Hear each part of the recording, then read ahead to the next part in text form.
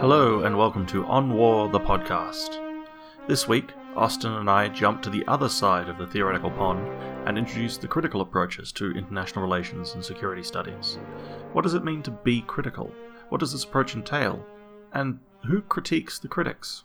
Well, it's been a slight delay. I've been moving house and sorting things out, as we talked about last week, and there's been a few things that come up in along the road. So, a short admin note before we get started. This will be sort of, I guess, the last episode of Season 2, which seems a bit strange. But basically what's going to be happening is we're going to be taking a 3 or 4 week break while Austin's traveling and while I start my first couple of weeks of my PhD. And we'll be back mid-March. So I guess to let everyone know, that's why this scheduling's been a little bit weird for this episode and why we're going to we'll have to take a short break in the middle of this just to get going. But it's strange because, of course, we're going to be continuing today's topic with next episode. So it's not really a season break, but I guess it's just one of those things. Issues come up. I mean, you're not complaining. You're off on holiday, aren't you? Yeah, I'm off to Finland, of all places. So up into the exact opposite of the Australian climate, which will, of course, be lots of fun. Oh, yeah. You go all the way up north, practically to the Arctic Circle, while we hit the hottest part of our summer. I'm almost jealous. Yes. One would almost think I planned it that way. That would be being suspicious, though. But on with the episode. Today's episode, we're looking at quite a broad, at one and the same, it's quite a sort of narrow area of international relations and security studies. But on the other hand, it encompasses of quite a range of ideas. And I guess one of the things we're talking about before we started this episode is that a lot of this stuff is going to sound vaguely familiar. What we're talking about today is the critical school of both security studies and international relations. And this is sort of, even though we go off in different directions quite a lot, and even though we present a bunch of ideas in our own research, and even when we're talking on this podcast, the critical school is really the home discipline for Austin and I. It was the school through which we did our undergraduate studies and influenced a lot of our early research. And so there's a lot of ideas encompassed in this quite wide-ranging definition that we come back to again and again. And even when we push back on from that position of comfort, from that position of knowing what it is we're talking about, what we've done before. I think it's important to recognize, though, at that point, when we say we come from this discipline, it's just the one that Alice and I really engaged with at undergraduate level. We, of course, try our best as academics do to avoid becoming overly attached to a particular discipline. And I mean, those who listen to our last episode would know that there are elements of the conventional approaches that we both disagree with, but also elements that we incorporate alongside some of this critical approach into our own interpretations. The other way of perhaps approaching this is more cynically is that we're contrarian fence-sitters, and that never makes anybody happy. But I think that's a better approach, don't you, to draw the best from both worlds? Well, it makes us happy. So, you're never going to make everyone in academia happy. So your best bet is just to find the theory, or in our case, varying collections of theory. Alice and I differentiate on where exactly we draw the lines in certain theoretical approaches. You find the one you're comfortable with and then go with that, because no one's ever going to be in a situation where all academics are happy with them. If you disbelieve me, suggest you go to a conference and listen to the Q&A section at the end. Oh, that's great fun. It's better than a boxing match. Yeah, as long as you're not the one up receiving the punches, it's fantastic. Bit of schadenfreude. So I guess the first thing we're going to start is, what exactly is the critical school? And even calling it the critical school is a bit of a misnomer, because really it encompasses a whole bunch of things that you might call alternative or non-traditional security studies or international relations studies. It encompasses everything from feminist perspectives on international relations and security, post-colonial perspectives, generic perspectives that are critical of the status quo, post-structuralist perspectives. There's a whole range of things you could lump into this. Human security, food and water security theorists often find themselves in critical school by default because they're not traditionalists, so therefore they must be the other guy. And that's actually one of the main criticisms that the traditionalist schools have against the New Age approaches to IR and security studies particularly, is that critical school has simply come to encompass everything that isn't the traditionalist or structuralist approach. So you get this sort of domain creep occurring, where everything new, every new theory is sort of lumped into the critical school, because that's the departure point for a lot of these theories. Yeah. That being said, there are some sub-schools or some schools that you might call the core, the theoretical origins of critical security and international relations. And much like our earlier discussions about liberal war theory, they have an origin in sort of the early 80s through to the 90s, the climax of the Cold War, and then its sudden and dramatic end, and looking at this world order that's been created and where do we go from here. So some of the precursors, I guess, one of the most seminal texts is by Robert Cox. The primary kind of the seminal text I'm referring to here is Robert Cox's Social Forces, States and World Orders Beyond International Relations Theory, which was published in the Millennium Journal of International Studies in 1981. And he takes a very post-structuralist approach where he, among other things, outlines the idea that any theory is created not just for a purpose, that is to uncover an idea or to explore a specific situation, but it's also created for someone. Theory is always for someone and for some purpose. Yeah, thanks, Austin. Yeah. And so what he's saying there is that the easiest example is the ideas of very traditional neorealist approaches by the RAND Corporation to nuclear warfare.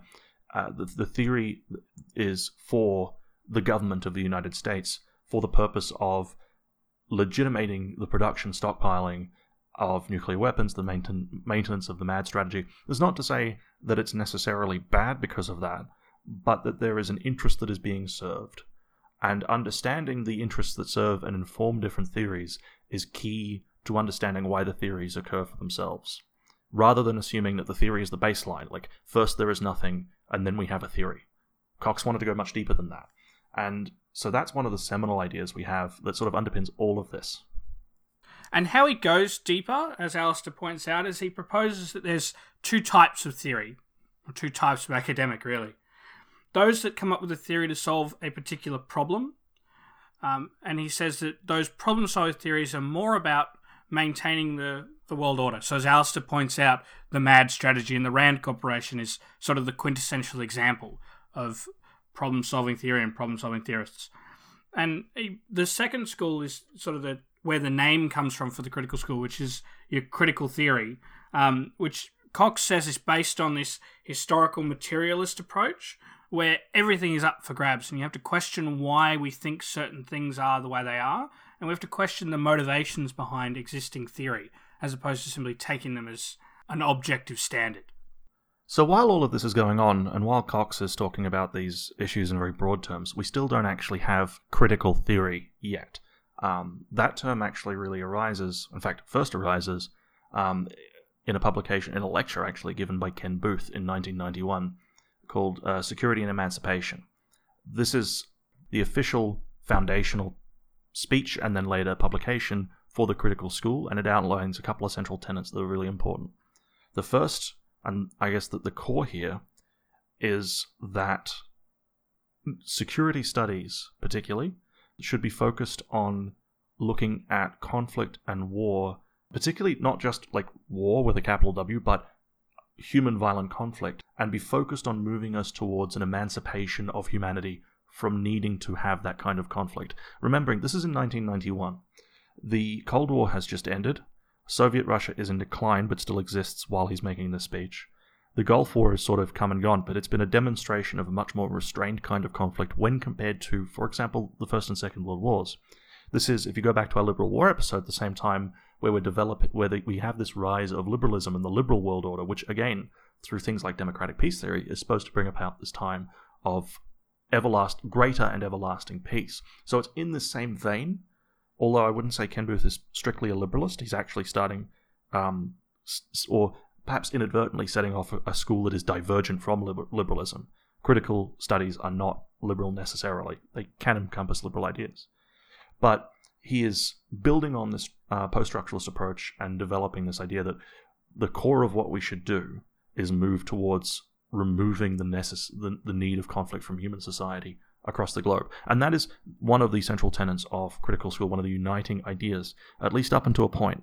And we'll get to that a little bit later on, but that's one of the central tenets that makes it a little bit different, is that it's not accepting that conflict is inevitable, but rather challenging researchers and politicians and people everywhere to move towards a future where conflict isn't necessary.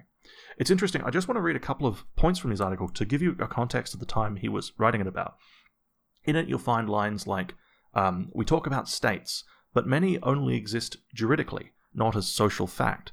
Many states, in fact, resemble mafia neighborhoods, protection rackets, rather than national societies of our textbooks. So he's referencing things, for example, of the fall of Yugoslavia, some emergent nations in Africa. Some of the things are going on in the Middle East. At the time, he's looking at this particularly post-colonial world without the bifurcation of the Cold War of Soviet, capitalist, and then the Third Unaligned movement, and looking at more as moving towards a much looser association of what is and isn't a country, and some of the issues arising from organized crime. He also talks about, for example, the strength of realism is always said to have been the way it dealt with the central problem of war. Those of us trained as students into the realist tradition have little scope for disagreement. By the 1970s, however, the problems with realism as the lens through which the world became obvious, and in Vietnam and elsewhere it could be seen that realism was not even an uncontroversial guide to action. So this is the context that Ken Booth is coming to after a period of research with the backdrop of things like Cox's work, also Agamben and Gramsci and Foucault, and looking at some of the conflicts of the past, and then the fall of, particularly, I really cannot emphasize this enough, the fall of the Cold War is really one of the points that really allows this expansion, because people are looking around and going, what do we do next? This is at the same time we have Fukuyama's The End of History is a response to the same circumstance. So that's the background to which this starts to happen. And this crisis of thought really opens up what can be looked into in terms of IR and security scholars' inquiries. One of the ways we see this happening, of course, is the divergent and emergence of divergent schools.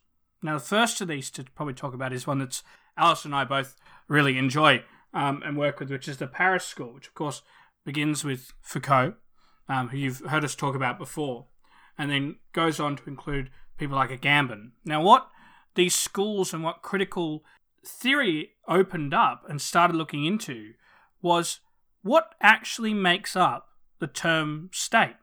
Because up until this point, people, realists in particular, were quite content to stick with Weber's original definition of a state and then turn that into an entity and work from there. And so Foucault, in particular, starts to look at things like, why do we obey? Why do humans in a society obey laws? And more importantly, why do we obey social norms and behavioural expectations when we're not under direct surveillance by the state?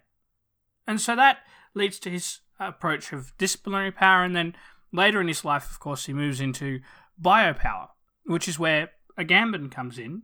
And Agamben, of course, is talking about the difference between a human life and the political significance attached to that life.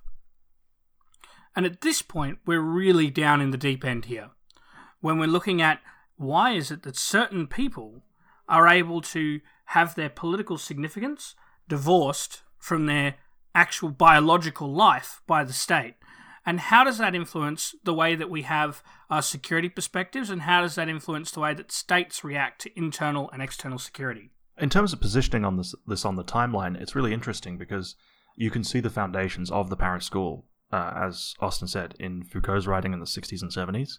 Right up to the end of his life, he's still working on these ideas, particularly of biopower. He really dies before he can finish applying that properly to international relations. And then a little bit later, Agamben comes into the works. But then it's it's always a little bit in the backdrop for international relations theory. But in the post-2001 global war on terror environment, there are a lot of policies, particularly targeted killings by drone and otherwise, rendition, and the construction of illegal non-combatants that has caused a revival in the Paris School and brought it much, much more to the fore in the last 15 years than it really ever has been before. We'll get to how that's influenced criticisms of critical security studies a little bit later, because it's actually one of the core points that gets drawn on by some of the leading critics of the school. But in the sort of spread of the development of the critical studies of international relations and security studies, this is actually, it's our favourite, but it's actually a much later development in terms of being as well fleshed out as it is at the moment. All of this stuff, when we're talking about it, it's a very broad net, but it's actually quite thin. There's not really a lot of people working within these fields compared to, for example, the big ones of realism and economics and then liberalism.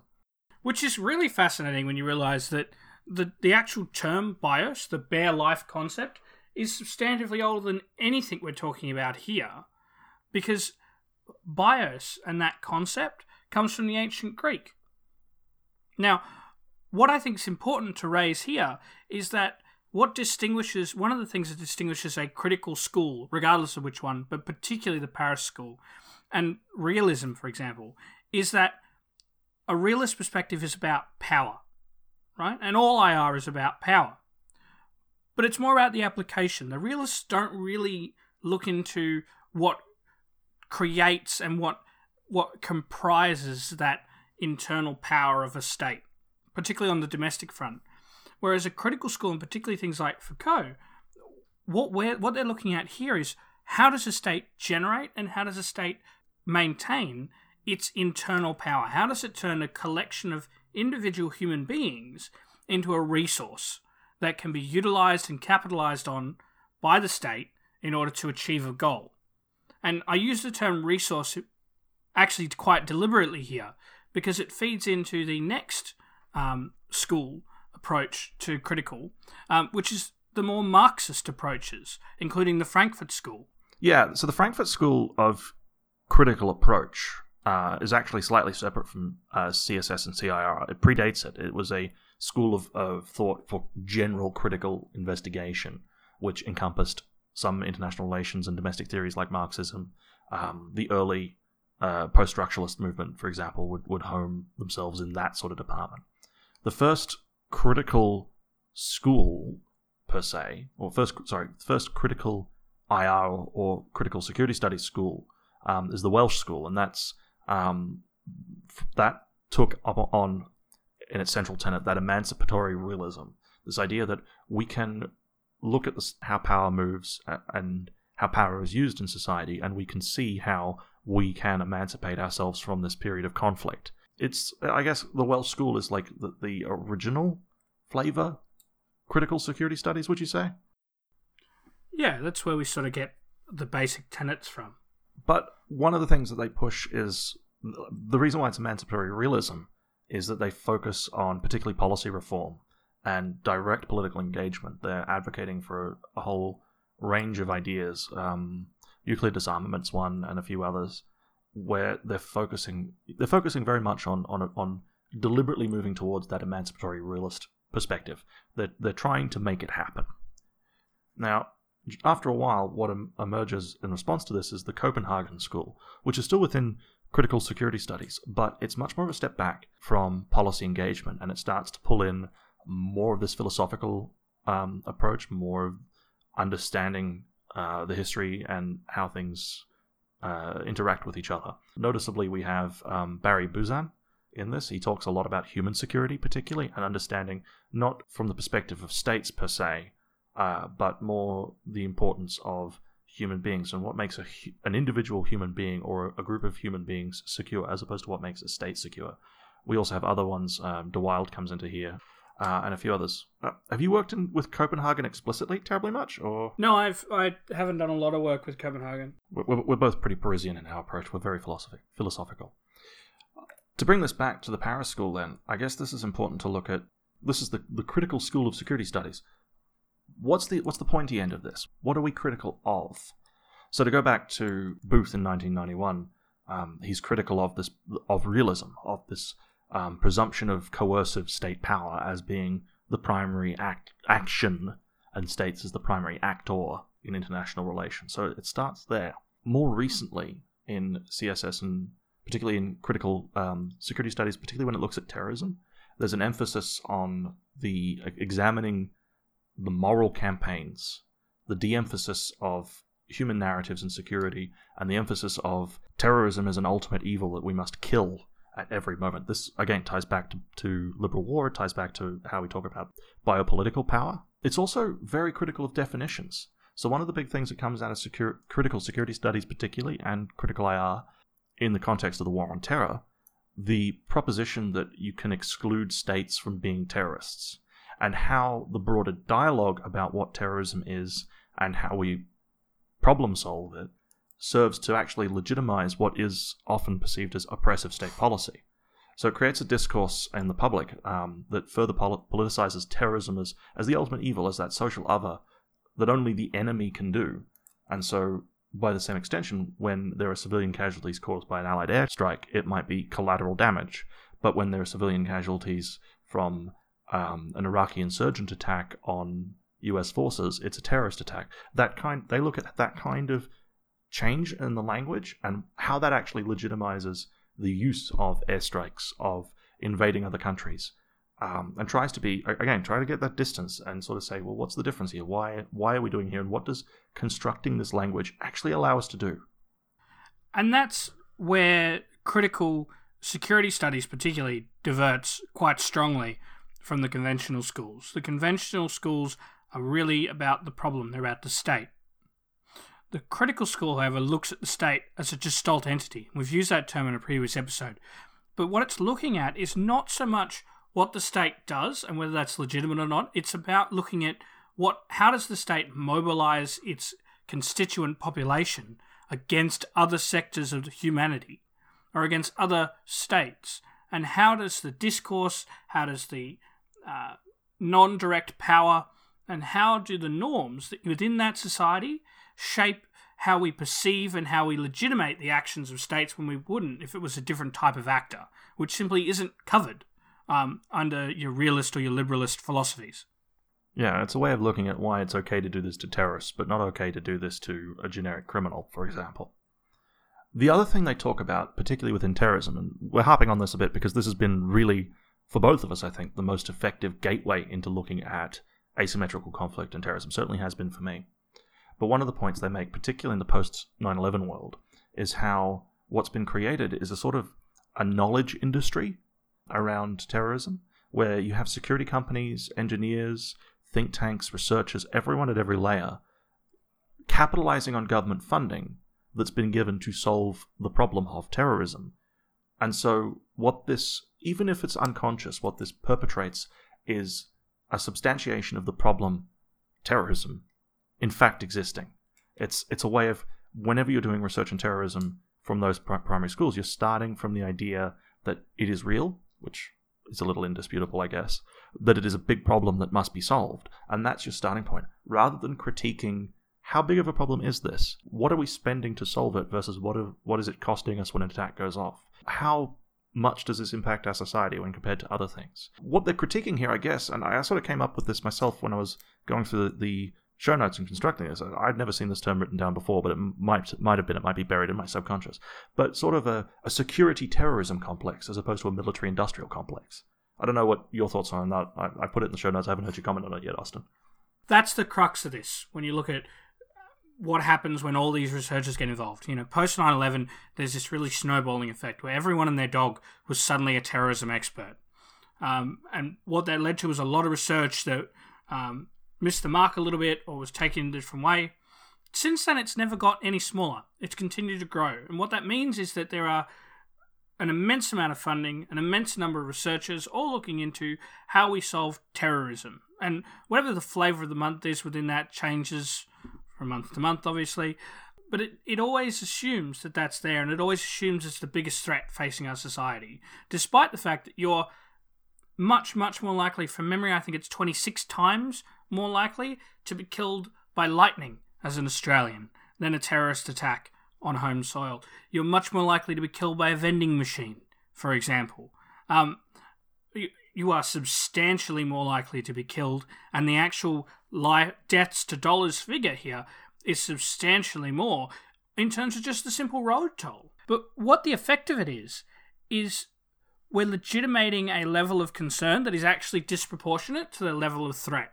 Because, among other things, it is politically savvy, it's sexy to be afraid of terrorism, to take obvious, outlandish approaches to try and solve terrorism, protect everyone.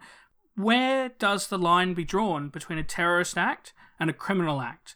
And when do we have to say we're investing too much in trying to harden targets that we could use to save more lives in a non-terrorism area. And that's the crux of what we're talking about here when we talk about discourse. Hospitals is a great example. Or in education, or in alleviating any of the socioeconomic factors that might lead someone to violent political action.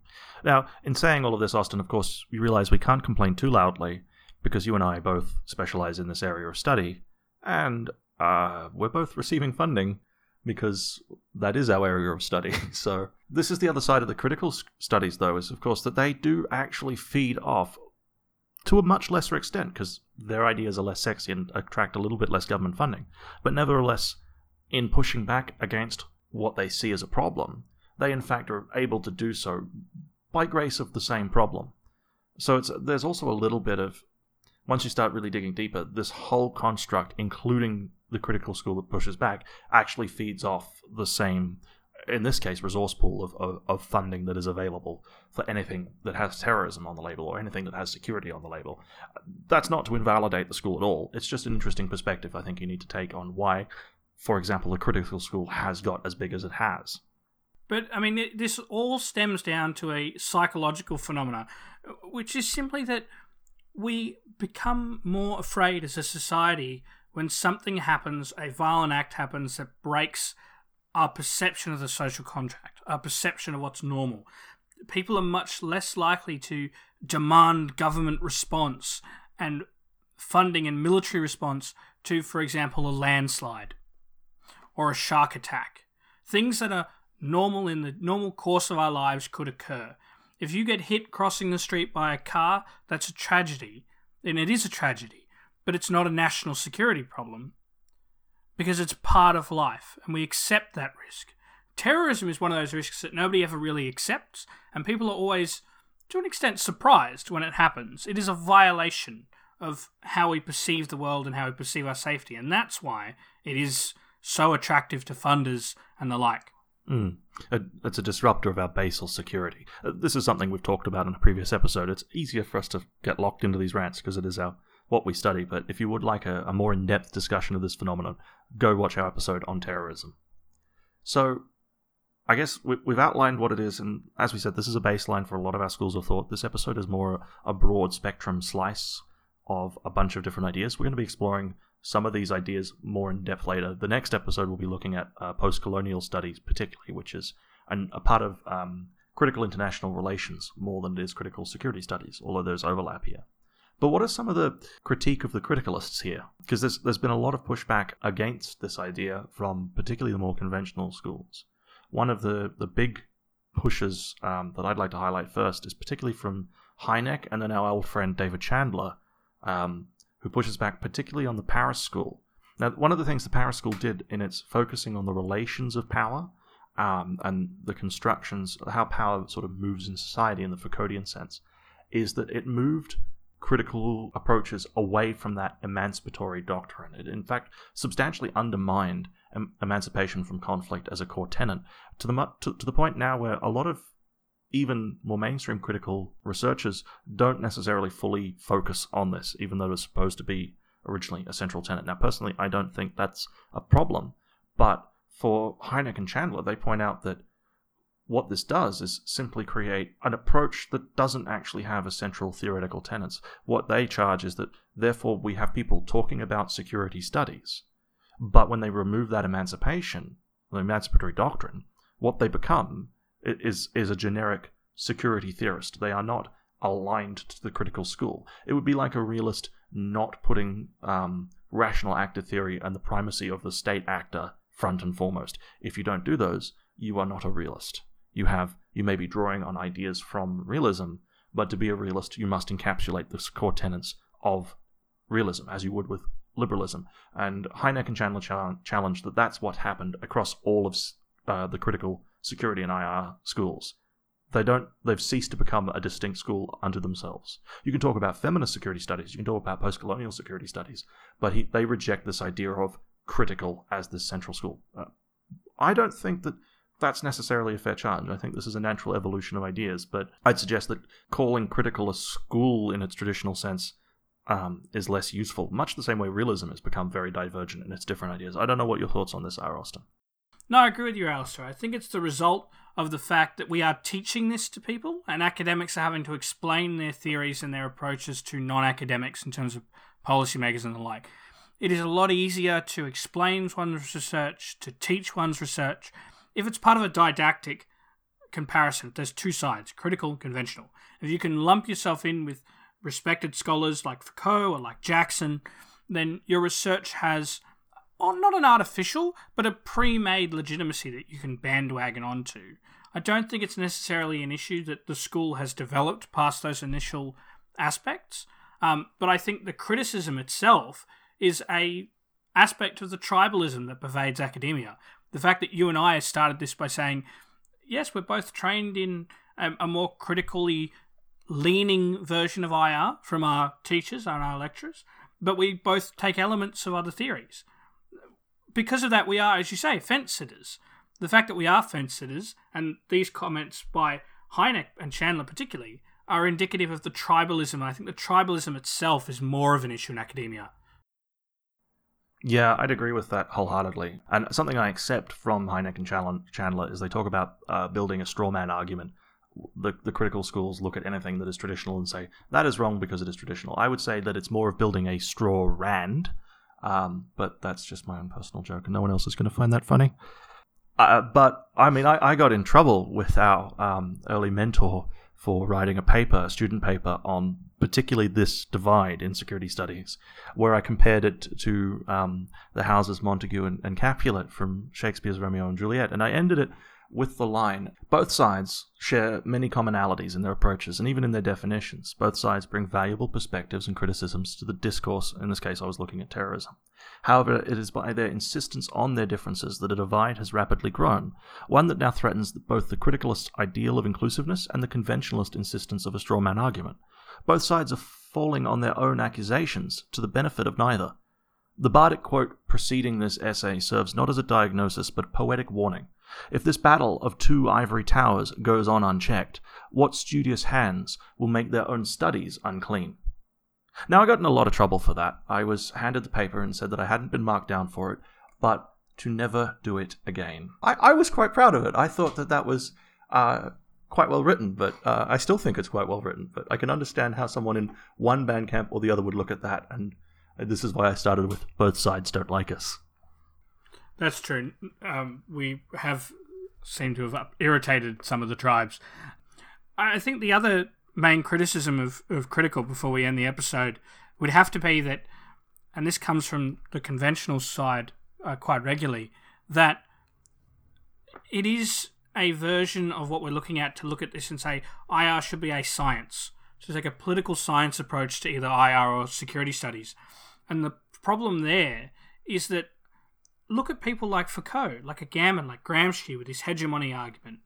These are all philosophers, not necessarily political scientists. And when they bring their philosophical arguments, when they bring in their psychology for some aspects into our little sandpit of political science, the conventional school has argued in the past that they're diluting the academic integrity and the rigorousness of analysis, because it's moving away from that hard political science approach.